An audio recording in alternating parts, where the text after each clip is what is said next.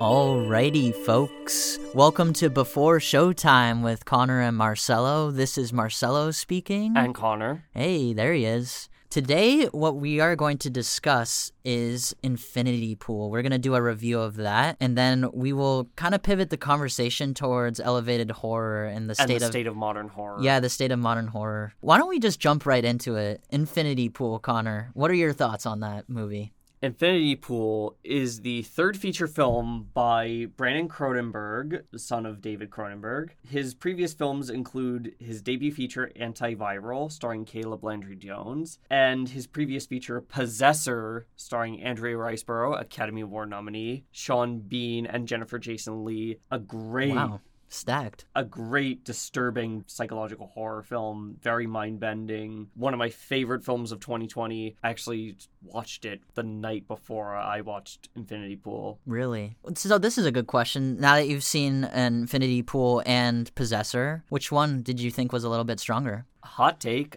I actually like Possessor just a teensy bit more. Interesting. That being said, Infinity Pool was a hell of a trip. Hell of a trip. I actually really enjoyed this movie. So did I. Yeah, you can argue it's a little bit disturbing, but isn't that kind of the point?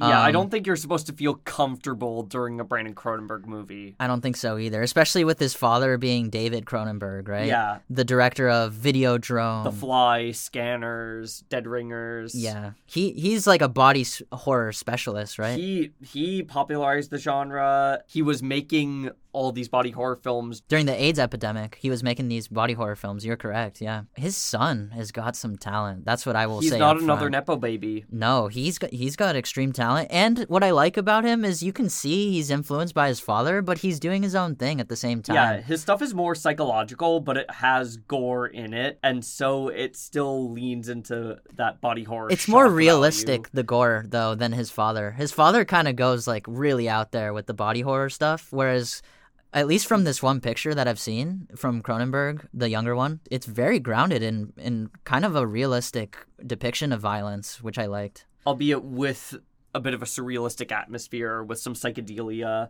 similarly bizarre imagery to Possessor. Yeah, no. So the general story of Infinity Pool is there's this writer named James, and James, and he's in a resort of some sort called La Tolka. This resort is a little bit cult-like, right, Connor? It is. It's very cult-like. Very cult-like. They have like their own rules that don't really make sense, but rich people just be like that. If you commit a crime, you can kind of get away with it as long as you do this certain operation in the movie where I won't spoil it, but it's very interesting. You go into this vat of pink goo. That's all we'll give away. Yeah, and there is a reason why the movie's called Infinity Pool, but I think I'm going to stray away from telling people why. Because it just came out, and we want you to go in kind of blind. Yeah, and in terms of, like, where's Mia Goth's character come into the picture, she's a part of a couple that Alexander Skarsgård's character, James, meets, and she starts to kind of manipulate him ever so slowly throughout the movie. And let's just talk about Mia Goth. Mia fucking Goth.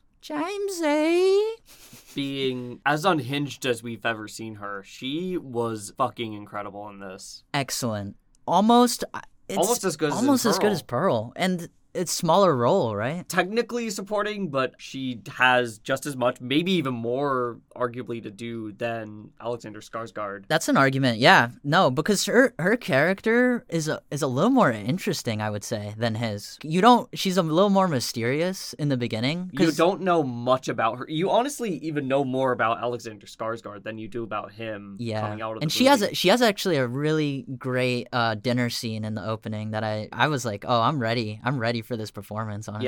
Yeah. Skarsgård, how did our boy Skarsgård do? He was a bit more subtle than Mia Goth, albeit when he needed to, because there are two scenes, one in the middle and one towards the end, not to give anything away, where he does go completely off and gets unhinged and gets bug-eyed and really, really high. Yeah, with like a weird drug that I think is fictional, because I've never seen it. I think it has similar effects to ayahuasca, if anybody knows what that is. It reminded me of bath salts. Yeah. Because it just completely gives you super strength and takes over your nerves and everything. No, I really enjoyed him in this movie. This is probably his top 3 performance that I've ever seen him do, to be honest. Yeah, he's an underrated Skarsgård. For sure. I think, is this, like, better than the Northman performance for you, Connor? I wouldn't exactly say so. It's close for me. I don't have too much recency bias, but... It's close for me. I think Northman's impressive, but this one's a little bit more psychological, right?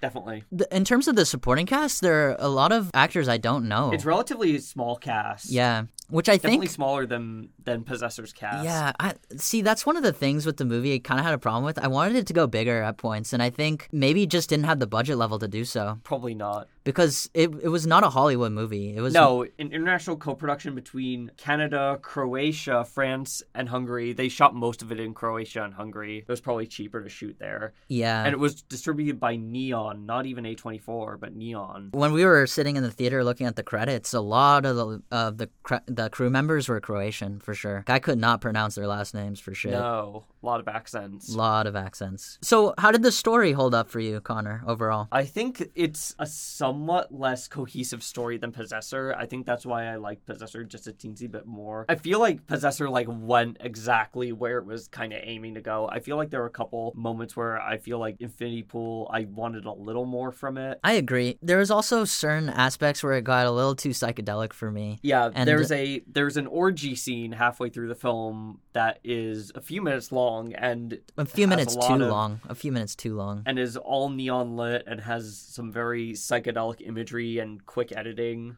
Yeah, and I do want to say this up front, too. If you're not into strobe effects, this is not the movie for you. Avoid this movie. Because there's multiple scenes. It's not just one scene. There's multiple scenes of strobing, and I'm not one to get nauseous during movies, but I was getting a little bit nauseous during the... You know which one I'm talking about, right? Yeah, and he did similar effects to Possessor, so if you don't like that, avoid Possessor, too. Also, if you don't like disturbing movies, just pass on this, because it is definitely one of the most... It's one of the most disturbing movies I've seen in recent memory. I even thought it was Possessor. I thought it was more disturbing than even Bones and All, by far. I thought Bones and All was even more shocking. Really? I don't know. This one, the violence in this one really got me, in terms of how gritty it was. Yeah, this film and Possessor both got NC-17 ratings on their initial MPAA submission. I can see why. Yeah. Also, dude, those masks in Infinity Pool were fucking creepy. Neon actually created an Instagram filter where you could take a video of yourself and then you see a CG mask. No way. That's actually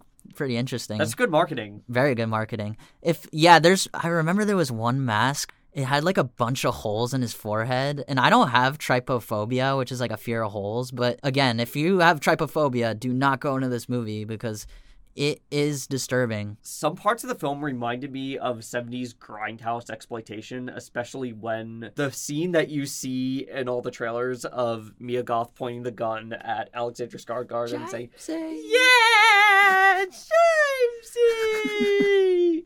And when she gets completely unhinged like that, that's when I was like, this is good. Yeah, no, we were both looking at each other let's go. Mia Goth, this is the Mia Goth moment. She's a threat, dude. I think she is winning an Oscar in the future, lifetime. Oh, definitely. If she does a dramatic role, she's getting it. In terms of the directing style, I really liked it. It's not very American, I must say. A lot of Dutch angles were used. Dutch angles, not American.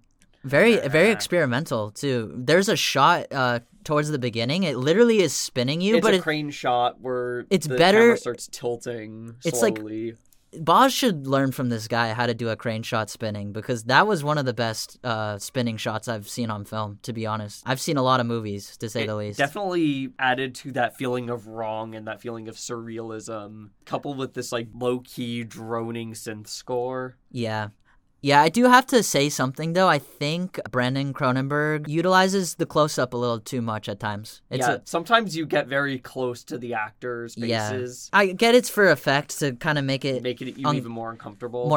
But I thought it was overused at times, I feel like there were a couple times where it did feel like you were getting too close. Yeah. I agree. Too close. At the same time, I do see the intention behind it. It's not like he's just randomly closing up onto actors. He wants you to I think it could have gone just a little wider. Yeah. I think a lot of the wide shots are towards the beginning, and then after a certain point, they just stop doing wide shots. I would not be surprised if this was actually a slightly smaller budgeted film than Possessor. Really? Yeah. Do you think Possessor turned people off? Why did he get a smaller budget on his follow-up? I don't know why. Maybe that was why. Was Possessor disturbing as well? Oh, I think it was even more disturbing, honestly, than Infinity Pool. Damn. Well, that's partly because the version I saw, I think, was the uncensored version with all the extra violence. There's a supporting performance actually from an actor from The Pianist, which I wish he was in the movie more. I feel like they kind of just threw him away at a certain point. I was a little disappointed with that, but I thought he was excellent as like the head police cop guy. The detective who was investigating all the And he kind of runs like the whole like, this is how we deal with crimes in this society. And wait till you see how they deal with it. It gets gooey. Oh, it gets really gooey. Pink goo. No, I wish too, like there was a certain part towards the beginning, they kind of show the process. I kind of want to see it more. That was the part where I was like, this is totally influenced by his father. Do you remember what I'm talking about? Yeah. Towards the beginning when he's wearing that dental like mouth opening thing. I'm like, oh, okay. Cronenberg, related. Even then, this is the one case where quote-unquote Nepo baby is someone I'm actually kind of proud of because he's clearly able to... I don't like that term Nepo baby, to be honest with you. I think this guy is doing his own thing, and you kind of have to separate it from his father. You're correct. He's very good. He can make a film just as disturbing and chilling and mind-bending but as at the his same dad. time, Sometimes, in some ways, even more. But at the same time, keeping with his own style, right? Not doing a copy of his father, which is something I really respect, because he could have gone total body horror with this project, but he decides to go a little bit, I guess, heavier, grounded with psychedelic elements, right? That's more of his style. I kind of want to pivot the conversation now that we got our thoughts out about Infinity Pool into modern horror, or as some people coin it, elevated, quote unquote, elevated horror. How do you think horror movies are doing in this day and age, Connor? I think as of now, it's a bit half and half because on one hand, you have the big studios kind of putting out crap. Yeah. No, there's definitely some bad horror movies there as well, but I think for the most part... Cheap jump scares, bad sound effects. I'm going to say this up front, though. For the most part, horror has never been as good as it's been since maybe you can argue the 1970s. I think this is Hollywood movement. Yeah, I don't like early 2000s horror comes nowhere near what it is now. Yeah, because studios were not willing to fund anything that was original or breaking the mold of what the horror genre could be. At least what it could be at the time. During the 70s, that was the new Hollywood movement. That's, I think, when people realized that horror films, just like science fiction films, could be like just as good, just as grounded, just as adult as like any really strong Oscar-worthy adult drama. Because 2001 and Rosemary's Baby both came out in 1968, and they both revolutionized their genres in similar ways. And absolutely, we have to mention like Texas Chainsaw Massacre coming out in the 70s, Exorcist, The Exorcist, Suspiria, The Shining a little bit later, right? The Shining, I would say, is like the last really great 70s horror picture. And even though it's like released in 1980? Yeah, it's a tail end. It's still very much a 70s horror picture because it's much more experimental and tries much more new things than most mainstream horror pictures, at least made here in the States, would dare to do after the 70s. Because after that, when we got into the 80s, it was more about horror comedy and gore, and consequently, I feel like it became less scary. Not a knock against those, but it became fun. Yeah, it became more for the entertainment than like, are we psychologically thinking about the movie after? Yeah, no. Another one we forgot to mention is Brian De Palma's Carrie. I think it's very influential in terms of horror movies. Let me give you a list of modern horror movies, and you tell me yay or nay. Ready? Hereditary. Hell yay. Get Out. Hell yay. The Babadook. Yay. Us. Yay. Pearl. Yay. I guess we'll mention most X, of these too. are yays. I don't think you need to list them any longer. It's kind of the point that I'm making, though. There's so many good horror movies out in the last 10 years. I truly believe horror's never been this good since the 70s. And the thing is, like, they can be as good as any other, like, adult dramatic movie. Absolutely. Because I think people now are taking it more seriously. Yes, in the early 2000s, like, the popular horror movies were kind of like the Scream movies, right? And stuff like that. Yeah, and its various crappy derivatives. Yeah, remember, like, Scary Movie, too? Those got popular. Parodies. Yeah, those parody movies. Obviously, horror was, like, more of a joke back then. With exceptions, 28 Days Later, J-horror films. Yeah. So The good stuff at that time was getting made overseas. Yeah. Let the Right One In. Yeah. Oh, speaking of overseas, I haven't really seen any of her movies, but Decker Now, with Julia Ra. Ducournau. Ducournau. With Ra and Titane, right? Have you seen both of those? Yes. How And are they? they are both among the best horror pictures that are getting made today and probably of all time. Really? In all Like, you honesty. recommend I go watch it? Get on that. Get Seriously. on it? It's a weak spot, bro. People compare her to a Cronenberg or a Lynch, but she's doing her own thing. She really is the new Flesh, so to speak. Really? Raw essentially is a coming-of-age cannibal film, but like a little trippier than Bones and All, and much more neon lit, and with some incredible visuals in it, and a great, like, very Suspiria goblin. And was Raw her debut feature? Raw was her debut feature. Wow. I don't think you watch that movie. I'm not sure how that's a debut feature. No, even Inarritu, I've heard an interview with him where he said when they were voting that year in Cannes, it was like no question who was gonna get it, and it was her. And I think it was for Titane instead. It was not for Raw. It was for Titane that she got the Palme d'Or. But still and impressive. A well-deserved one. I believe she's under 40 years old, correct? Or maybe even under 35. 39 years old. 39. Already. But Titane was when was Titane released? 2021. Oh, 2020. Wow. So it's Raw pretty was 2016. Oh, okay. So it took some time for her to make the second movie. She did make a couple episodes of the M. Night Shyamalan series, Servant, between then. I have not seen that. And she made a couple of short films before that, one of which won an award at Cannes. Speaking of which, this is a question I want to ask you is, what is your favorite horror film in the last 10 years? Probably either Get Out, Hereditary, or The Babadook. It's a three-way tie between those. I've not seen The Babadook. I do need to get on that. You do need to get on that. A lot of people shit on that Where's that movie from? Where was that movie? It's from Australia. Oh, okay. And it is, I think, one of the best horror films ever made. Wow. Flat out. Wow. That's a bold take, because you love horror, so... I wouldn't say I love horror as much as I am just deeply fascinated by the genre and how it affects audiences and how film history ties with that. I wouldn't consider myself a horror fan outright because of a lack of quality films in that genre. Until now, right? They finally started picking up in terms of quality. With exceptions. There's still... Cheap jump scare films are still getting made. That's true. What did you think of Invisible Man? That was pretty recent. From 2021 with Elizabeth Moss. That's a little bit bigger budget too, right? I thought it was fantastic. Me too. I wouldn't even say it only cost $4 million.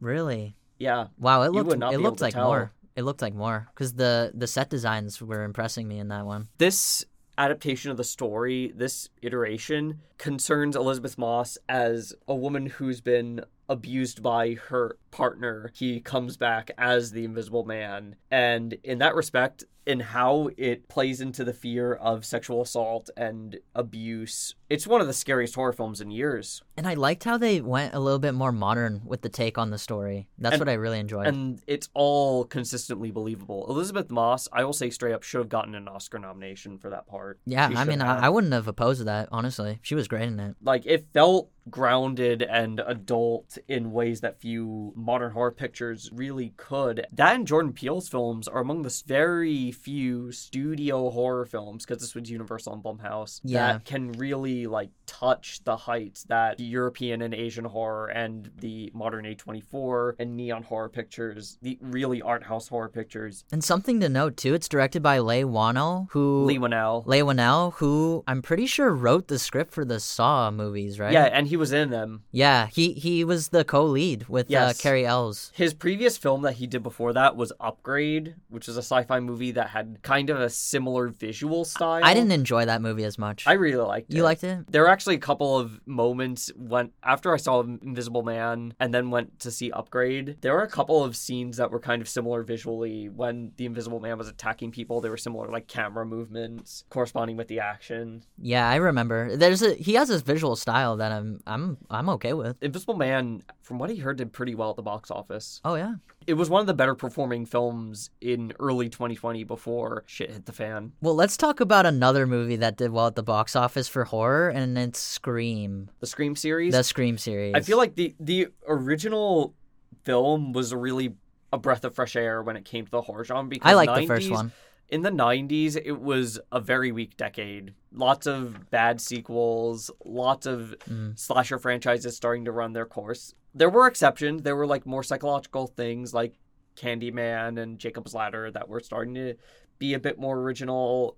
at that time, but it was really, at least in Hollywood, it was a genre that was really lacking. Scream in being much more self-referential than most generic horror films were really willing to go. It became a phenomenon partly for that reason, and because it didn't take itself too seriously. I've only seen the first Scream, and then I saw the recent one that came out. I was kind of disappointed in the recent one. I wasn't a huge fan. I actually think it's like too on the nose. They even mentioned the Babadook and Hereditary, and they thought they were cool, but I was like, okay, you're not that cool. That's where you're just taking me out of the movie. That's what popularized the term elevated horror, when Jenna Ortega is alone in the kitchen doing the Drew Barrymore thing and calling Ghostface, like, what's your favorite scary movie? And she was like, Hereditary, The Babadook, It Follows. First of all, that thread went nowhere in the plot, and second of all, they were just like, it was just hey, to like, oh, we're cool. And also, we're jealous that these incredible films, we can't make a film like that. For sure.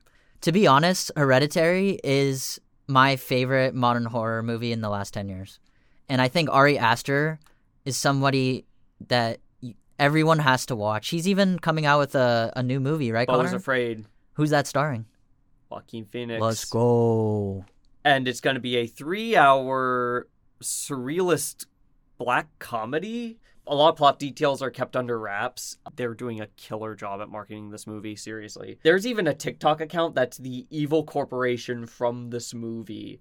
During the trailers, they actually have, after the A24 logo, there's this other logo that shows up, and then you go to their account, and it's basically like, enter your email and you will get updates on how to live free or something like that. That's a genius piece of marketing. I'm going to watch Beau's Afraid, and no one can stop me. Because I think Joaquin Phoenix is one of the top working actors of our time. Oh, he is. And Ari Aster is one of the best like new directors to come out in the last 10 years. Hereditary is so impactful because it's able to mix drama and horror that I haven't seen it done quite as well. Like, maybe you can argue at least not recently. And two, also something to note, Hereditary was Ari Aster's first movie. Like, that's such a strong debut. Like, watch Hereditary. You would not know that is a debut feature if you watch Hereditary.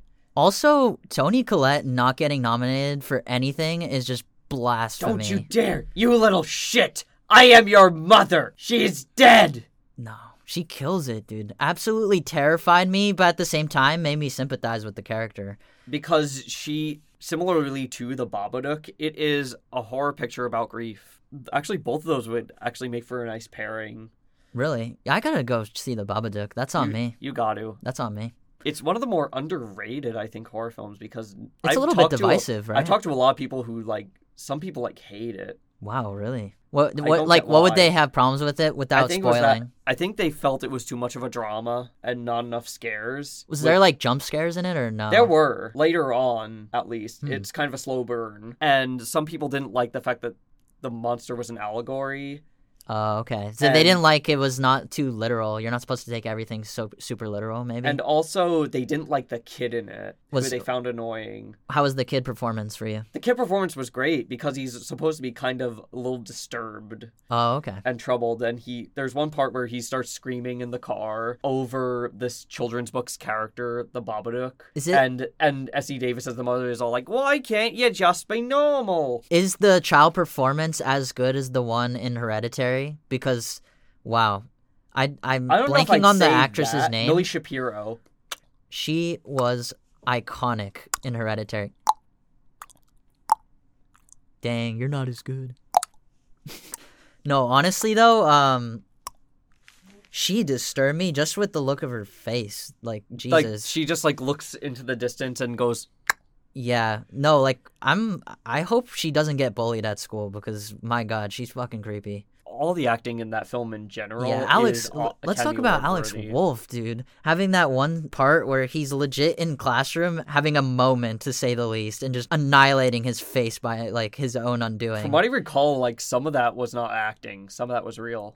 Yeah, I don't know because it was effective. I was freaked out in that classroom scene. You know which one I'm talking about? Yeah. If anyone hasn't seen Hereditary, go watch it, and if you see that scene, you'll probably like almost have to stop the movie because it's intense. Same goes for a lot of scenes in that film. Yeah. Like, straight up, you hear off screen after a character death, not to give any spoilers, you hear Toni Collette crying and screaming. But like painful. But like painfully. Yeah. You don't think this is acting. You think this is someone who actually lost someone, and the scene that it cuts to is you will piss yourself. Yeah. We kind of mentioned like how they have balls to actually show that in a movie. Yeah, that was a tough one to watch, honestly. And part of the reason why that film is so scary is one specific thing it does. Which is? The sound. Notice that at some points during the film, even during the quiet scenes, there's a warbling low frequency sound that's basically meant to irritate your senses.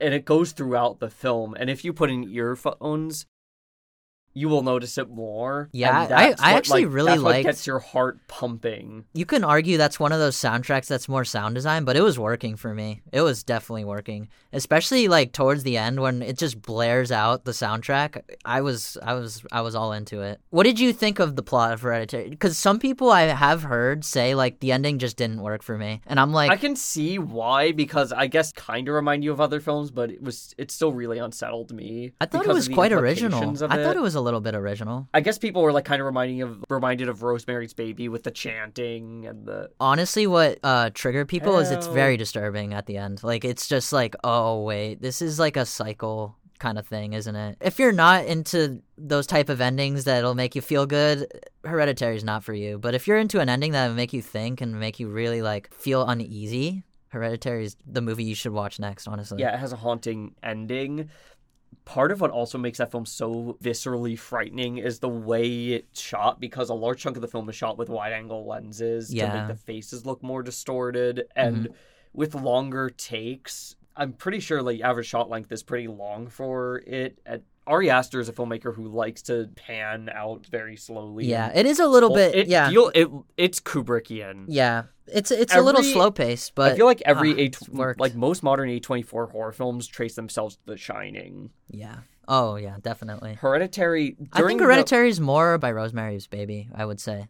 Ari Aster himself has cited that as an influence numerous times. Do you think we can pivot to the last part of our conversation, Connor? Probably. I have a quote from Mia Goth here, and I'll just read it in its entirety, and we can kind of dissect it. The quote is as follows: "I think that it's very political, and that it's not entirely based on the quality of a project per se. I think there's a lot going on there, and this is regarding whether horror movies are getting nominated in award shows or not. A lot of cooks in the kitchen when it comes to nominations and categories that are recognized. I don't know. Maybe I shouldn't say that either, but I think that's true. I think a lot of people know that, and I don't really know why. I think change is necessary. There has to be a shift that should take place. And if we wanted to engage with the wider public, then I think it would be a benefit for everyone." She's basically talking about how horror movies are not respected, especially by the Academy, right? In the industry. Look at Bones and all. 0 nominations. Well, in the industry specifically. So you think she has a point? She does, because she didn't even get nominated for Pearl, dude, which I think was a snub. She was incredible in that film. I think horror film performances, when they're this good, can stand up with a performance in an adult drama. I agree, but I don't think the voting body agrees with us. Yeah, I don't think they would. The voting body is so many people, and they're largely older. I think they might be taken aback by just how staggering modern horror has gotten. I think they're not looking at like how high quality it is, because even Hereditary got 0 nominations. A lot of these people ridiculous. Also just don't see the movies. Yeah, like the only horror movie that I can think of that's gotten even a little bit of respect is Get Out, and that was because it had a lot lot of social commentary in it. It wasn't a strict and it was horror a studio movie. Yeah, well, yeah, it Blumhouse, was Universal and Blumhouse. Yeah, and it's it's very topical, the movie, right? It talks about like race and other things that, but in a way that's way more interesting than any other filmmaker would probably do it. Yeah, no, I just. By the way, I would have voted for Obama a third time if I could. So my next and kind of final question is: do you think it's going to change, or it's going to take a while for people to respect horror movies in the awards industry and stuff? It's going to take a while, and it's going to take studio funding. Like, will Joaquin Phoenix be even considered for a nomination for Beau is Afraid, or are they just straight up not going to look at it? I have doubts about that. I think especially since he's already won one. Yeah, I don't think they're going to care, dude. I just don't think they respect it enough. And plus, it's A24, who, even though they have a Best Picture under their belt, they're still, like, kind of a cult thing. Even though they should at this point be a major studio, theaters aren't booking their movies.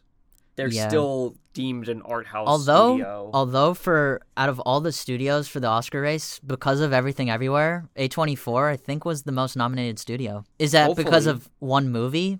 Probably. It's because of one movie. Yeah. I don't think they were willing It's not because people are respecting A24. And also, it doesn't seem like they're that good at campaigning, with exceptions. I don't know if they're not good at campaigning or they just don't have the money for it, because it's an independent studio at the end of the day. Or they just make films that are just definitely not mainstream enough. Or they just don't really mind the awards stuff, right? Which I respect. Yeah. I'll be honest. They're just more about like creating like good movies. Yeah, and that's something films. I love about the great modern horror filmmakers like Jordan Peele, Jennifer Kent, Ari Aster, Julie Ducournau, Robert Eggers, the people who are really making horror the great film genre that it is right now and really causing it to evolve. They don't care about awards. They just want to make the best movie they can, the best, like, most intelligent horror film. It even seems like, especially with Eggers, he doesn't even care about the box office. Like, you don't make a movie like The Lighthouse and you're like worried if it's gonna make money. You're making it because it's like, I'm getting Willem Dafoe and Robert Pattinson